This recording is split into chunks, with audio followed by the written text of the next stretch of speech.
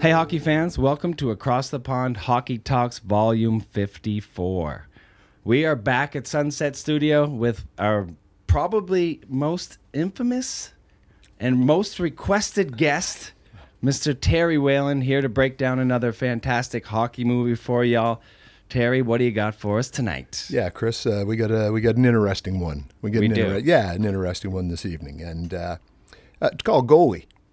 Part Paper Lion for its literary background, part Hoop Dreams for its indie credibility. The goalie in Goalie is Terry Sawchuk, arguably the greatest of the original six netminders, and therefore a name that must still be acknowledged when one gets into that never-to-be-answered argument about the GOAT. What the man put himself, and all those around him, whether family, friend, or foe, through on his way to hockey immortality was unpleasant. Terry Sawchuk was not a nice man. He was a bad husband and a poor father, an indifferent teammate who treated the press with contempt and fans with an attitude that varied from apathy to disdain. He led a life of personal torment and professional pain, and the movie is mostly successful at showing the life and times of this deeply troubled but ultimately compelling man. Now, Chris, this is just before my time. Sawchuk played 1950 to 1970. So it's somewhat ancient history to you. Mm-hmm. What had you heard about Terry Sawchuk before you watched the film? Well, basically just all the amazing things that he had accomplished in his career. I had no idea about his backstory or where he came from, the troubled life that he led. Basically, right. I knew that he had probably the most stitches of any goalies in their face ever. Yeah, and that was it. And I knew he was a legend, and he broke a lot of barriers with when it comes to like being a goalie tandem for the first time, right, and yeah. like things like that. But I really didn't know a lot about him, and I'll have to say, Terry, it's another one of those sad ones, but also very revealing, and I thought they did a really good job of capturing what he went through with his family life and how it led to his demise. So. Yeah, indeed. Again, a couple of things. He's remembered really as the first great angle goalie. Right. You know, he sort of had that preternatural ability, you know, to follow the play, mm-hmm. and he played what they called the Sawchuk crouch. So again, that career, 1950 to 1970, he, you know, that went from like the old time of hockey right through expansion in the late 60s. And you can see how the position, you know, he's part of that line of how the goaltending position, how it, it's morphing. So what he did in the Sawchuk crouch, you know, to see around the screens, which were becoming much more common, mm-hmm. you know, he just bent over, you know, on his back, but he was still a stand-up guy. But he bent over very low and was able to peer through. And then, the contemporary, his Glenn Hall comes along, and it evolves a little more because he starts playing in the butterfly, right? Well, thanks to his older brother who taught him those techniques, and also the fact that he was taught to try and predict the shot before, like knowing where the shot was going before it came. So that's it. Definitely a pioneer. Yep, for sure. So, the movie's based on a book of poems, Terry. That's different. That is, and it's called Night Work, The Sawchuk Poems by Randall Maggs. It was published in 2008. The filmmakers also cite David Dupuy's 1998 biography, Sawchuk, The Troubles and Triumphs of the World's Greatest Goalie, as source material. By drawing upon both a literary interpretation of Sawchuk's life and a Just the Facts Man biographical document, they were able to achieve a unique way of telling a sports, in this case hockey, story. Now, I read both books preparing for this, and we'll get to the great story behind the poet and the director and others involved in the making of the movie. But Chris, the movie begins, like the book of poems, with the autopsy of Terry Sawchuk. And as you mentioned, did you think you were in for another movie that was going to make you sad?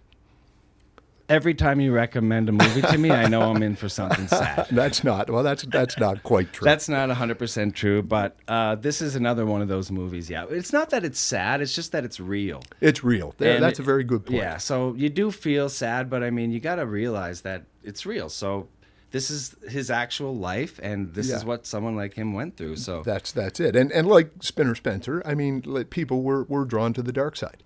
always. Yeah, I mean, no one's gonna argue. Wayne Gretzky, is the greatest player of all. But would Right. you really want to watch the biography of Wayne Gretzky? Wayne scores another goal. Yeah, Wayne exactly. sets another record. Yeah. Wayne saves a puppy from drowning. Right. He's anodyne. Whereas these guys who struggle, it makes, unfortunately, for more compelling. Exactly. That's More what I was gonna compelling say. A viewing. very compelling story. Yeah. So Terry, you can hear the poems in there. Yeah. But at the same time, it's a pretty straightforward story. Yeah, you're right, Chris. And again, there's a blend of fact and fiction, but it's a linear narrative.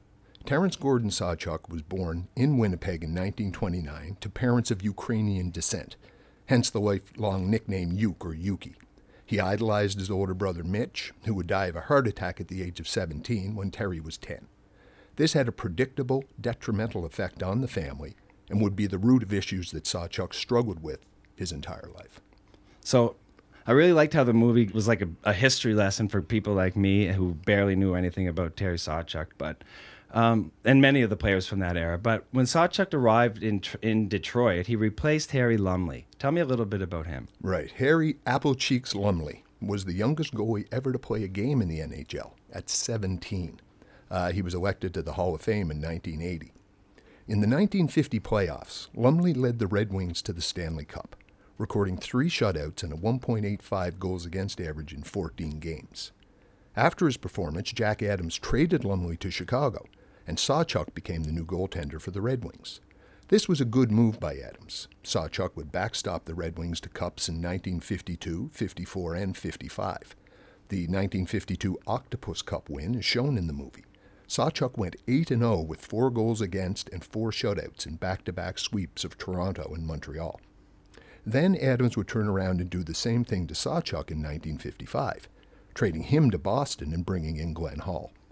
This was a bad move by Adams, as the Wings would wait 42 years before winning another cup. Another all-time great from that era is Maple Leaf icon Johnny Bower, a.k.a. the China Wall. He was elected to the Hall of Fame in 1976. He won 4 cups with the Leafs, had his number 1 retired by the team. And in the movie, as an old man reminiscing, he talks about goalies back in the day and 1 sweater per team. And that line was a real eye-opener for me, Chris. Yeah, me too, because it goes to show how much these guys had to give, because if they were, not ready to play one night, that sweater's going to someone else. And that was kind of like the moral of this story, how he worked through all of that, gave everything he could. Definitely an eye-opener. 6 goalies, 6 sweaters. It's do or die every single game. Every single game. And we were talking earlier about how, the game has sort of evolved into, playoff hockey and regular season hockey. Much more, there was only one game back then. Exactly. And it was 100% all the time. 100% all the time. Or you're out. Or you're out. Yeah. Yeah. And so there were 6 goalies in the whole league. So the big 5 were Sawchuk, Bauer, Hall, Gump Worsley, and Jacques Plante. So, as you said, the psychological pressure was immense, and the movie shows this very well. All of these men knew how tenuous their position was because they had all replaced someone or had been replaced. You played hurt. When a goalie required medical attention, they would bring him into the locker room and stitch him up while the players skated around until he returned. If the goalie couldn't go, and it didn't happen as often as you'd think, and remember Glenn Hall started 502 consecutive games, each arena had a house goalie who could play for either team. They would wait until he was dressed and play would continue. Teams could then bring up a player from their minor league system for the next game. As the 1960s rolled around, it became more common for teams to dress a goalie and keep one in the stands. But it wasn't until the 1965 playoffs that the league made the rule that teams must dress 2 goalies and have one on the bench in uniform. Sawchuk and Bauer were already platooning that year for the Leafs and became the first co-winners of the Vezina Trophy. It was Bauer second and Sawchuk's fourth. And, Chris, this was something you guys talked about on the show, the e-bug. Mm. And it's evolved, but it hasn't really changed. Yeah. Well, I mean, I didn't know this, but I actually looked this up today. I didn't know that it was 64-65 when they implemented the rule of 2 goalies on a team. Right. But that was fascinating to me because, like you said, these guys, 502 consecutive games with barely any equipment on. Like, I A very good point about the equipment. I mean, just substandard would be a polite way to Yeah, put it. exactly. So, and the pressure that these guys had on them every single night to perform, I can't even imagine. So when that change happened, and there's a scene in the movie where Sawchuk and Bauer are chatting in the dressing room, and he plays a prank on him, and they just become buddies. And Yeah. but there's just the approach of the coach as well was a little bit different than he had ever seen in Detroit. And he's like, we're not going to treat you guys like that here. We're going to, try and do what's best for the team. You guys split the games. Right. He's a good fella. Yeah. And to me, that was like, really nice to see, because that was the point in the movie where I thought, okay, this is where we're going to start seeing a little bit of the position evolving a little bit, changing a little bit. That's it. And like a lot of things, it was TV that really brought around, the change. Because, when it was just television, when it was just Hockey Night in Canada, Canadians were used to, well, the goalie gets hurt. We can watch the guy skate around for 15 minutes. I was going to ask you this too. How long would they wait for a guy to go get stitched up? How long does it take to put 30 in someone's mouth, pick up his teeth? Was there a limit on the time? I mean, they'd make a call. If he was going to be out, then they'd get the house goalie ready. But if not, they'd wait 20, 25 minutes. When it got Can you imagine that today? Well, and again, when it got to American television, this is when, okay, we can't have this. Ed Sullivan starts at 8:00. Right? We can't. What do you mean the game's still in the third period? We're going to have to cut it off mid-third period. Exactly, right? Yeah. So this was one of the things that sort of led to the codifying of it, led to the rule being passed. And a good rule it was. And I mean, the fact that this guy was obviously concussed from a really young age, battling through that, it was hard to watch at times. Aye. So the movie then shows Sawchuk being traded to the Boston Bruins, Paulie's Boston Bruins. Yeah. And things seemed to go wrong for him from there. Yeah, and it brought out unresolved family issues, and he felt betrayed. Now, Sawchuk, made it easy for Jack Adams to trade him. Glenn Hall was the real deal, though his time in Detroit would be short, and Sawchuk was already behaving erratically. He was getting sloppy drunk, often with members of the Detroit Lions. And just a quick aside here, Chris, the Lions were a dynasty of their own in the 1950s, winning 3 NFL championships in 6 years, led by Bobby I Sleep Fast Lane, who, after being traded to Pittsburgh, said the Lions wouldn't win another title for 50 years.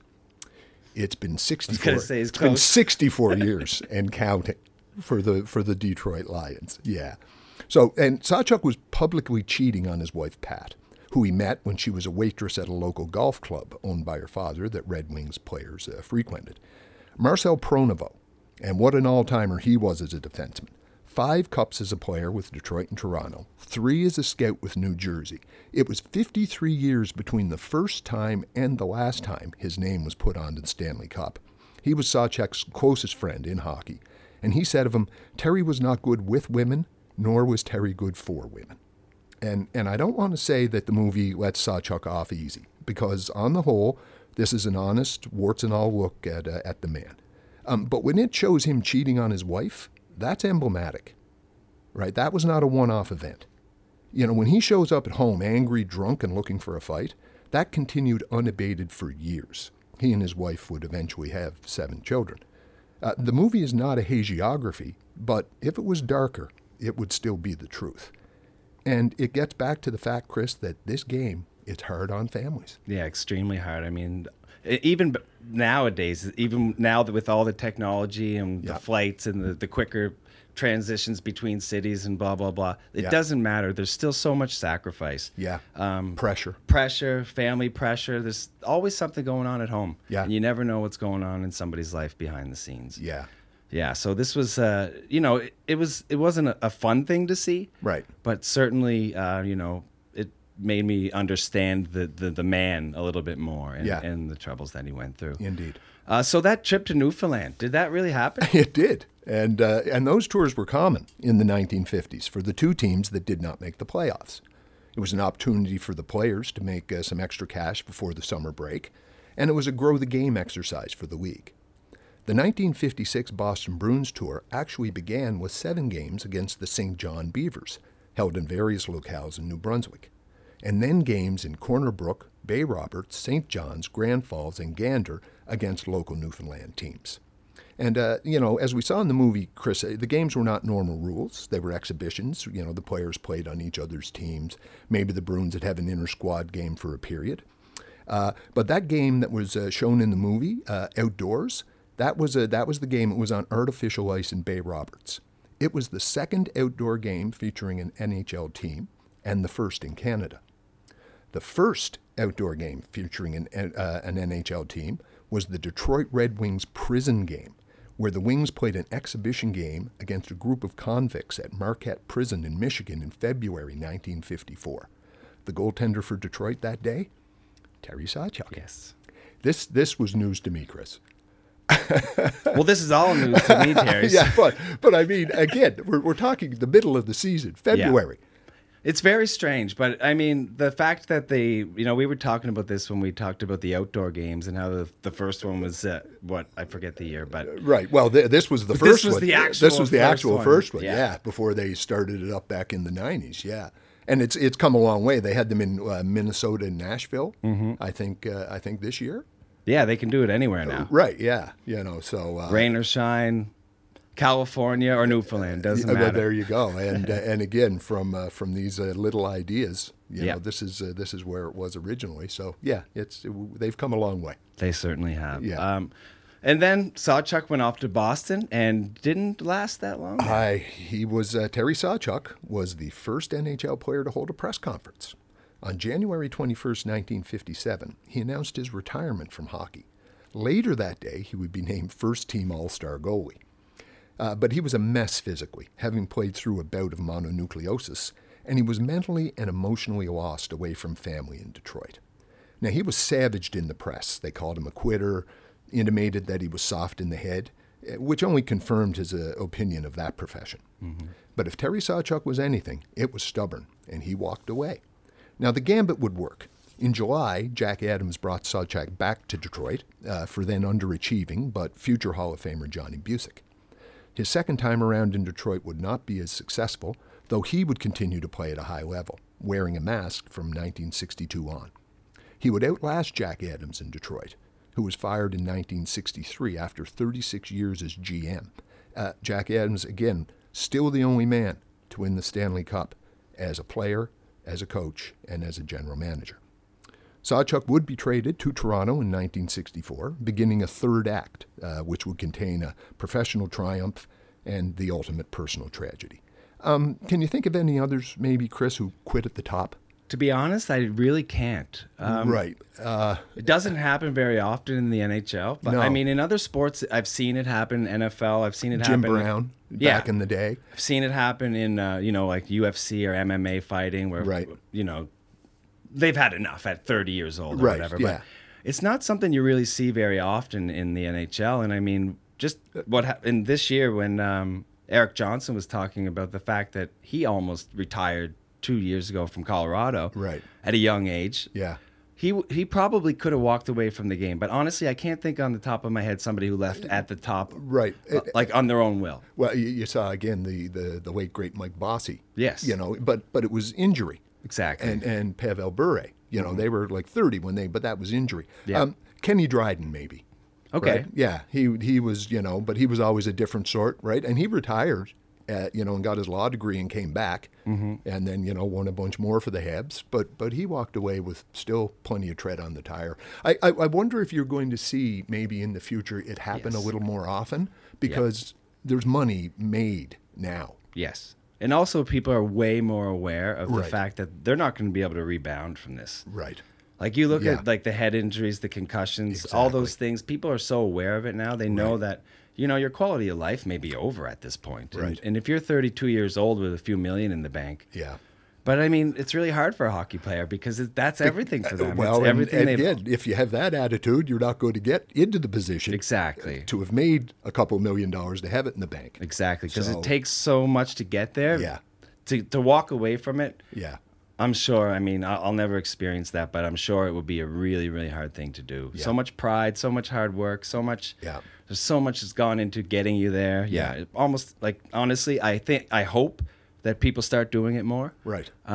Especially when they start to have head injuries and Yeah. things like that. But Yeah. I honestly, I don't know anyone who left on top in the NHL. You're right.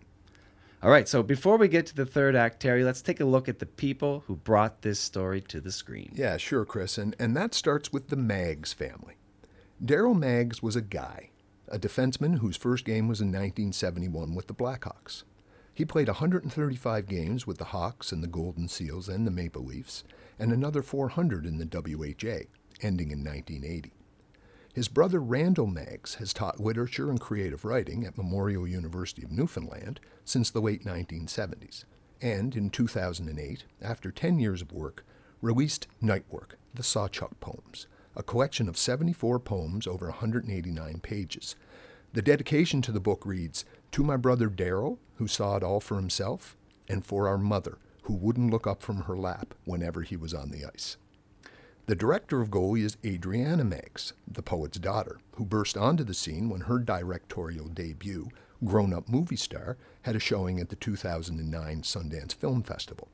She continues to write and direct, recently for a series based on the Hardy Boys books.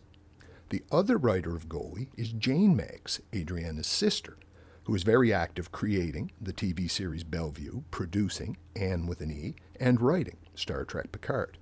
To round out the family affair, two of the Sawchuck children are played by Jane's son Win and daughter Georgia, and Owen Maggs, son of Adriana, plays the doomed Mitch Sawchuck. Now that's pretty special, Chris. Absolutely. Yeah. Very special, Terry. Very special. Right, yeah. I mean, it's, unheard of. It is. It's completely unheard of. So let's jump to who's in front of the camera. Yeah, again, the heavy lifting falls to Mark O'Brien as Terry Sawchuck. He did all the hockey action himself. There was no stunt double there. He's from St. John's and appeared in Maggs' Grown Up Movie Star. He's a busy movie and TV guy, including the new Perry Mason reboot on HBO. His wife is Georgina Riley, a busy actress with credits like Showtime's City on the Hill, Canadian staple Murdoch Mysteries, and Goalie, where she plays Pat Morey, wife of Terry Sawchuck. So, see, the chemistry there is real between husband and wife because they're husband and wife. A shout out here to Sean McCann. He plays Red Story, and this is his last credit before his death at 83 in 2019. Now, this guy had roles on King of Kensington, The Littlest Hobo, The Beachcombers, Anne of Green Gables, etc., etc. He was also in Miracle. Again, if you watch Canadian television in the last 40 years, you would recognize the late Sean McCann. The name in the movie is Kevin Pollak, The Usual Suspects, A Few Good Men, currently in The Marvelous Mrs. Maisel. He plays NHL legend Trader Jack Adams. Now, I think Pollak nails Adams' genial, bombastic ruthlessness. He's especially good in the later scene when he's looking back, but I prefer Al Waxman's take from Net Worth. If only because Waxman looked a lot more like Jack Adams. And, of course, Al Waxman was the King of Kensington. Yeah, and Pollak did a great job. I mean, we talk about this often. It's really hard to be an actor in a hockey movie, especially when you're trying to film old-timey hockey like this. Yeah. But, some of the other guys in the movie, especially Jack Adams, Kevin Pollak, really great job. Yeah, you do have one name you do want to bring up. I do. I'd like to mention my friend Billy McClellan, who's going to be a guest on the podcast. This is going to be a first, Terry. Yeah, outstanding. He's going to be a hockey player on TV, our first ever actor hockey player to be on the podcast. And Billy's from Cape Breton, and he's got if you check him out on IMDb, you'll see how accomplished he is. Yeah. Some of the biggest movies that you probably know him from might be Nobody. Yep. The Silence was one of my faves that he's been in, but he's in a whole bunch of CBC movies, he's actually just won an award for his own movie for a short that he made. He's doing incredible things. He's been in shows like Pretty Hard Cases, Murdoch Mysteries, the shows that have been on CBC for the last 7-8 years. Yeah. He's doing great things. He's a really great guy, and I remember talking to him actually about this a few years ago when he told me he was playing the role. Fern Flamin. Fern Flamin. And what a name, right? Yeah.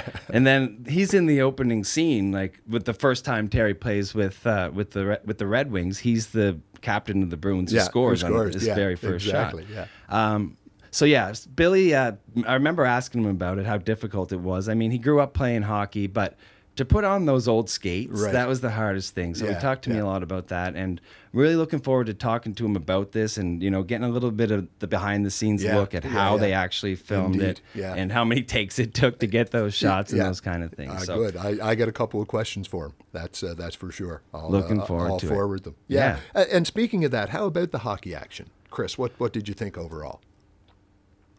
overall, I don't want to say it was bad because it's really hard to do what they did, but they didn't actually show too much. Right. You know what I mean? So Yeah. trying to show too much of that would be, I think it would make it look worse. Right. But the fact that they picked their spots, Yeah.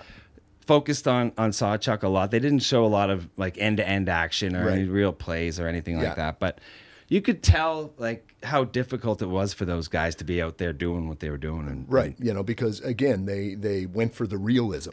exactly. Right, they went for the realism, and so it's the game is certainly it was slower back Of course. in the day for Yeah. reasons, for many. What about the no name uniforms? Did that bother you? No, it didn't bother me. I realized there was no way they were going to get the rights to have all those jerseys, and Yeah. I'm sure that would be a lot of complications and headaches. But Right. it didn't, Well, so it didn't bother me. No. Again, though, speaking of, remember we watched Sudden Death with Jean-Claude Van Damme, where he murders 37 people, where he puts Yeah. the Penguins mascot through an industrial strength dishwasher. Yeah. And they had no problem having name, image, and likeness for all that, right? Yeah.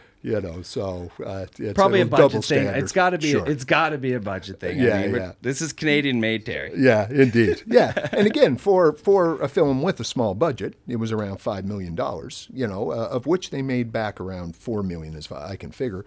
The production design is excellent. It looked good.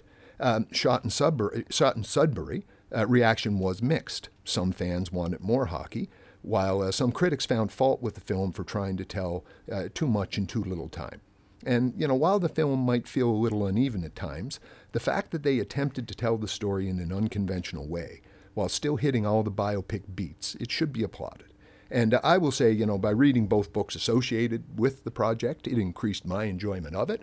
But if you knew nothing about Terry Sawchuk or hockey, I think you could still sit down and find it an enjoyable, perhaps challenging. Right. Yeah. How closely related to the books was it? Well, again, if you do have a chance to read the book of poetry, especially, you can see. I mean, this is obviously a labor of love. It's their father that they worked with, and when you read the poems, you can see how they mixed and matched parts.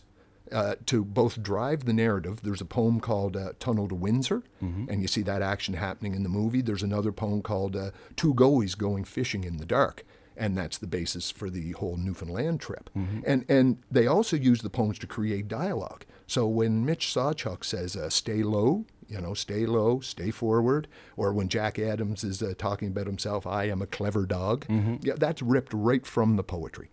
And so they were able to take phrases and entire sections and work it into the screenplay. Yeah, well, they certainly did a great job of that.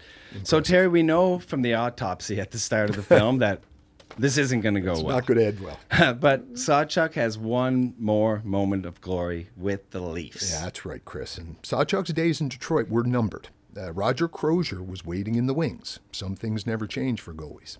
He did record his 95th shutout in January 1964, breaking George Hainsworth's mark set in 1936, before being traded to Toronto. He enjoyed sharing the net with Bauer, and in his third year with the team, the two old goalies, Bauer was 42, Sawchuk 37, they dragged the team to a surprising Stanley Cup win, the team's last. Of course, the movie shows Sawchuk and the Leafs vanquishing the Habs in Game 6 of the finals. But his performance against the Chicago Blackhawks in Game 5 of the semis, that's the game that opens his biography. With the game tied at 2 after the first period, Sawchuk replaced a shaky Johnny Bauer. Facing the likes of Stan Mikita, Bobby Hull, Phil Esposito, he stopped 37 shots over the final 2 periods to lead the Leafs to a 4-2 win, and he beat the Hawks again in Game 6 to set up a final against Montreal. Chris, Leaf fans should bless themselves when they hear the name Terry Sawchuk. Yeah, absolutely. I mean, he was so instrumental in that change in Toronto. It seemed like, maybe he was only there for a short time, but he really put his mark on that team. Yeah, indeed. And that was the last of his glory. That was the last of it, Chris. That was the last one before expansion. So in the draft, the Leaf protected Bauer. And Sawchuk, he became an inaugural Los Angeles King.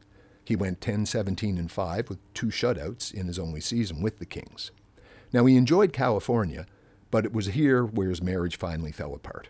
His wife, Pat, who had been periodically threatening him with divorce since 1958 due to verbal and physical abuse, made it official the next year when Sawchuk returned to Detroit for a final, uninspiring go-round with the team. He went 4-5-3, the only year that he had no shutouts. Now 40 years old, a divorced father of 7, drunk and depressed, when Ranger coach GM Emile the Cat Francis offered Sawchuk a spot, backing up future Hall of Famer Eddie Jockman, he took it. He appeared in 8 games, got the last of his 103 shutouts versus Pittsburgh in February of 1970, and was dead 4 months later. Yeah. About that. About that. Yeah. Yeah. Now, and again, most of the guys we referenced from the movie were legends. Ron Stewart was a guy. Debuting with the Leafs in 1952, the right winger was a veteran presence on those three-peat Leaf teams of 1961 to 64. He then journeymaned through the expansion years with 5 different teams. He was an original St. Louis Blue. His career ended on the inaugural Islanders team in 1972. It was with the Rangers in 1969-70 that he was Terry Sawchuk's teammate and roommate. The 2 veterans rented a place on Long Island, and after losing to the Bruins in round 1, they spent April 29th drinking and cleaning up for the off-season. The movie accurately depicts what happened next. During a drunken argument over unpaid bills, Sawchuk lunged at Stewart and, in the ensuing scuffle, fell hard on Stewart's knee. Sawchuk would never leave hospital, as 2 surgeries to stop internal bleeding were unsuccessful, and he died May 31st, 1970. How sad is that, Chris? Well, it was very sad. I mean, I just kept thinking, he's going to turn it around. He's going to turn it around. I blocked out of my mind that I know he passed away in 1970, and the opening scene started with the autopsy, but you kept rooting for him because you knew deep down this guy just had everything that he was displaying, all of his, erratic behaviors, they're all explainable and all excusable almost. Yeah. It was like you felt so sorry for him because you just wanted him to turn his life around. He just seemed like he had a big heart and he was a great guy and he just couldn't get it together. Everything that he did blew back in his face and couldn't get out of his own way. Exactly. And it was so sad to see because obviously he was the most talented goalie in the world at the time. Well, and again, just dumber than Spinner Spencer's end. Exactly. Right? And again, the irony of after all the pucks and all the self-abuse, it was drunken horseplay that did him in. And just a quick, story for listeners here. How tough was Terry Sawchuk? His back muscles were ruined by years of playing in the Sawchuk crouch. When he finally had back surgery in the summer of 1965, doctors removed one disc altogether, fused and cleared another, and found such deterioration that they said he should have had the surgery 7 years before, and he'd play 5 more years and win that cup with the Leafs. Now, Chris, you've had back problems or have back problems. Mm-hmm. Can you imagine doing any of this? No, and they didn't even have there was nobody pumping drugs in in between periods. Guys now who are playing through injuries, they don't feel a thing while they're on the ice because everything's numbed up. But these guys, he was getting stitches in his face without any type of type of drugs at all, or without even numbing because he had to go back in the game. Yeah, over 400 stitches in the face. And again. One thing the movie shows as well is the man, he had weight issues. He had an eating disorder. Mm-hmm. I mean, he played as heavy at 230 pounds and as little as 160. Mm-hmm. Again, what we'd recognize today as, depression. Yeah. Alcoholism. It was just, again, a tragic end. Absolutely. And there was some scenes in the movie where there was one scene where him and his wife, Pat, he finally opened up to her. Right. Kind of lost it, sobbed and cried. And, and at that moment, and he said a few things like, you weren't allowed to be weak at my house. Yeah. Things like that. And I was just thinking, like, where we're at today Right. compared to where we were then. Like, we have to realize this evolution is because of people like him. Right. I mean, Very good point. when like Carey Price now taking time off to Yeah. go get himself healed, Yeah. and it's like commendable. Yes. And like people are proud of him for Yes. doing that. Weakness is not, a negative thing. It's That's not exactly being right. depressed is not a weakness. And I'm really like happy where we're at. But obviously, this guy didn't have any support, and I Right. mean, he only had a couple of friends that seemed to be looking out for him. Right. And just super sad to see what he went through. I mean, Right. And again, as you said, of its time. So people are always, human beings are always going to be the same. They're always going to have the same sort of problems. It just becomes a matter of how do the institutions, look at it and deal with it. yeah, good point. So, and again, it's slow but steady progress. You Yeah. brought up Carey Price. That was a very good point. Yeah. And again, if this happened today, right, what happened, I mean, the actual incident with Sawchuk and Ron Stewart, the drunken, the drunken brouhaha, the tinfoil hat crowd, they'd have a field day. Right? Yeah, exactly. If this happened, right? So, and the Rangers kept the incident quiet, unaware, like everyone else, as to the severity of the injury. Sawchuk himself completely forgave Stewart, saying the whole incident was his own fault. A Nassau County grand jury, convened in the wake of Sawchuk's death, exonerated Stewart and ruled the death accidental. The hockey world reacted with shock. Though clearly on the downside of his career, Sawchuk was, at the time of his death, the career leader in games played, minutes played, wins, and shutouts. The 3-year waiting period for the Hall of Fame was waived. He was elected in 1971. The Red Wings retired as number 1 in 1994. Now, Chris, can you tell me a little trivia? Who holds those records now for, the wins, shutouts as a goalie? You're asking me I'm asking trivia? you. Yeah, sure. You're hot. You got Ian Turnbull last time. Come on. Our listeners know that I'm definitely not great at trivia, but I mean, just Marty Brodeur, Martin, obviously, yeah. Patrick Waugh. Yeah. No, it's don't get that ahead of enough? yourself. It's Martin Brodeur. Don't get ahead of yourself. Just one? That's all you need? Yeah, that's all we needed. Now, yeah, and again, it was Brodeur for those all-time records, but now Yeah. Sawchuk is still second in shutouts, right? And George Hainsworth actually is still third. I've got one more trivia question for you. Can you tell me the goalie, the active goalie with the most shutouts? Active goalie with the most shutouts. Ooh, that's tough. Is it the Flower? Marc-Andre Fleury. Attaboy. Yes. There you go. Yeah. Mark that one down, Paulie. Trivia question. I'm 1 for 2. The thing now, and I won't ask you how many he has, but Fleury has 71. Yes. So he's still a long way from third. Yeah, he's not going to catch. No. And as a matter of fact, Terry Sawchuk is still top 5 in minutes played, in games played. He's still top 10 in wins. And that's 50 years after the man last played in the NHL. One other thing, I know the game has changed. It's a different thing, but Terry Sawchuk had 5 seasons where his goals against average was under 2. I'm glad you brought that up because I was just going to say to you, I looked back at his stats, and because I thought when he went to the Kings, he was going to have a bad year. Yeah. Or they didn't win a lot of games, Right, but his goals against average, like we're talking like sub 3. Yeah. In this era, and in a time where we thought goalies weren't good. Right, yes. So, yeah. like, the game has gone from really low scoring Right. to super high scoring, Right. down to low scoring Yeah, again, and and now now it's it's- kind of making a rise That's back exactly up. But right. to be honest, Terry, I did not know that the numbers were that low back then, and Yeah. the games were that low scoring. Well, and again, maybe not for everybody, but for Terry Sawchuk. And Yeah, again, look at exactly, that. yeah. You have a goals against average under 2. He's playing with Detroit. Yeah. And he's got Gordie Howe and Ted Lindsay and Red Kelly out in front of him, Marcel Pronovo, and they just need 2. They know Yuki's going to keep it under 2 most nights. Yeah. Yeah. Yeah, I was very impressed by that. I had Yeah. no idea that the scores were so low back then and the goals against average. But I guess there's 6 guys, right? You Right? better be Yeah, good. You better be good, or they'll find someone else. Exactly.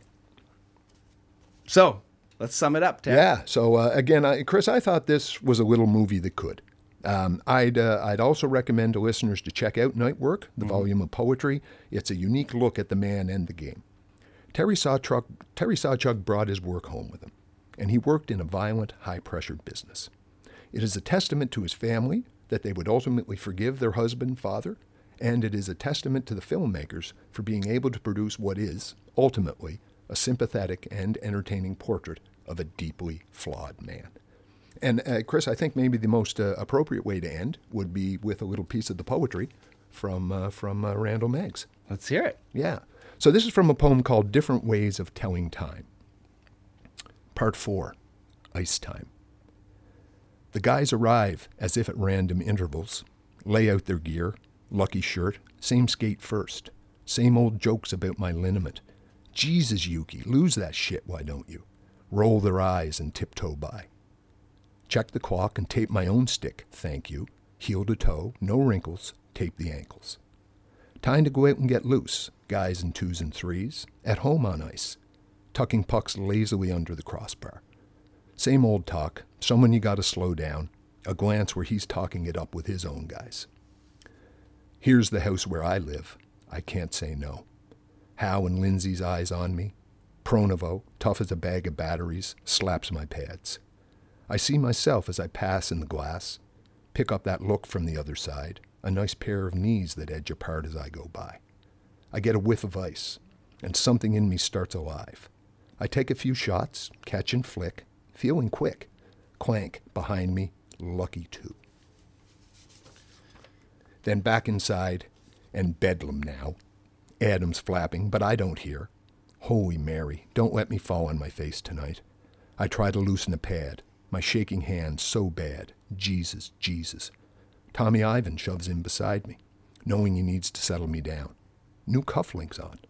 Knocks my stick for luck. I'm nodding, but mother of Christ, I'm dying inside. Can't keep still now, everybody wants to go. The clatter, the chatter, rockers, talkers. Gotta have this one. Gotta have it, guys. This was where we'd bellow out some raunchy song when we were young, scare the bejesus out of everyone. Nice neighborhood like this, they'd say. Who let the bloody DPs in? Tommy drums a rhythm on my leg. I watch his moving hand, distracted by the veins and lines that make the hand a miracle, an acrobat, a thief. Gotta have it, guys. I brace for the roar at the end of the tunnel. Give me a hand here, Tommy. Tuck that in, that bloody strap. Then bang the door, and Jesus, here we go. Someone shouts those words I love and dread. I hear them all my life. Let the goalie go first. Unreal, Terry. I mean, this movie is I think everyone should watch this movie because there's so much historical information here and so many things that were, that changed the game of hockey. And they only touched on the fact that the whole union thing was happening, the players' union was happening at that time as well. Yeah. And, I mean, this movie is a must-watch for hockey fans because Terry Sawchuk should be remembered. He should be honored for his sacrifices that he gave. He basically gave his life and his body to the game. Yeah, indeed. So, Terry, thank you again. Always a pleasure. Can't man. thank you enough. Always a pleasure. So, tell me, what's next? What's Besides next? my interview with Billy, which everyone should wait for. Yeah. Really looking forward to hearing a little bit about the behind-the-scenes filming of this movie. As am I. And Chris, it was while researching this that I got interested in that last Leafs Cup. Okay. And actually, again, somewhat sadly, coincidentally, yesterday Jim Pappen died. Yes. And Jim Pappen, of course, was the last man, or the man who scored the winning goal the last time the Leafs won the Stanley Cup for that 66-67 Leafs team. So we're going to do a deep dive on that 66-67 Leafs team. Mm-hmm. And again, take a look at what, again, it was the changes, right? That was the last cup before expansion. Mm-hmm. And again, the last one that the franchise has won. We can probably see in the roots of that cup the problems that the Leafs had going forward through the 70s, the 80s, even into the 90s. I have no explanation whatsoever for what's been going on since then. Right. But we'll take a look at that. It's a curse, Terry. It's a curse. We'll talk about that. Yeah. We'll talk about that. I really look forward to that. Yeah. I look forward to the opportunity to just remind Leafs fans how long it's been since they've won the Stanley Cup. Any chance I get. There'll be no Schadenfreude here. None. Never. All right. Terry, thanks again as always. Folks, listen to the next episode of Across the Pond Hockey Talks with Billy McClellan. For tonight at Sunset Studio, thanks, Paulie. Thanks, Paul. And that's Across the Pond, and that's a wrap. Thank you once again to our amazing sponsors, the China Hockey Group, AccessoryHouseGlobal.com, Wheel Hub Asia, The Big Bite Restaurant, Felix & Co., Psalm Sleep, and Yardley Brothers Craft Brewery. And of course, our head honcho here at Sunset Studio, Mr. Paul McLean. Folks, if you want to reach out, send in a question or a comment to acrossthepondhk.com or find us on social media at AcrossThePondHK.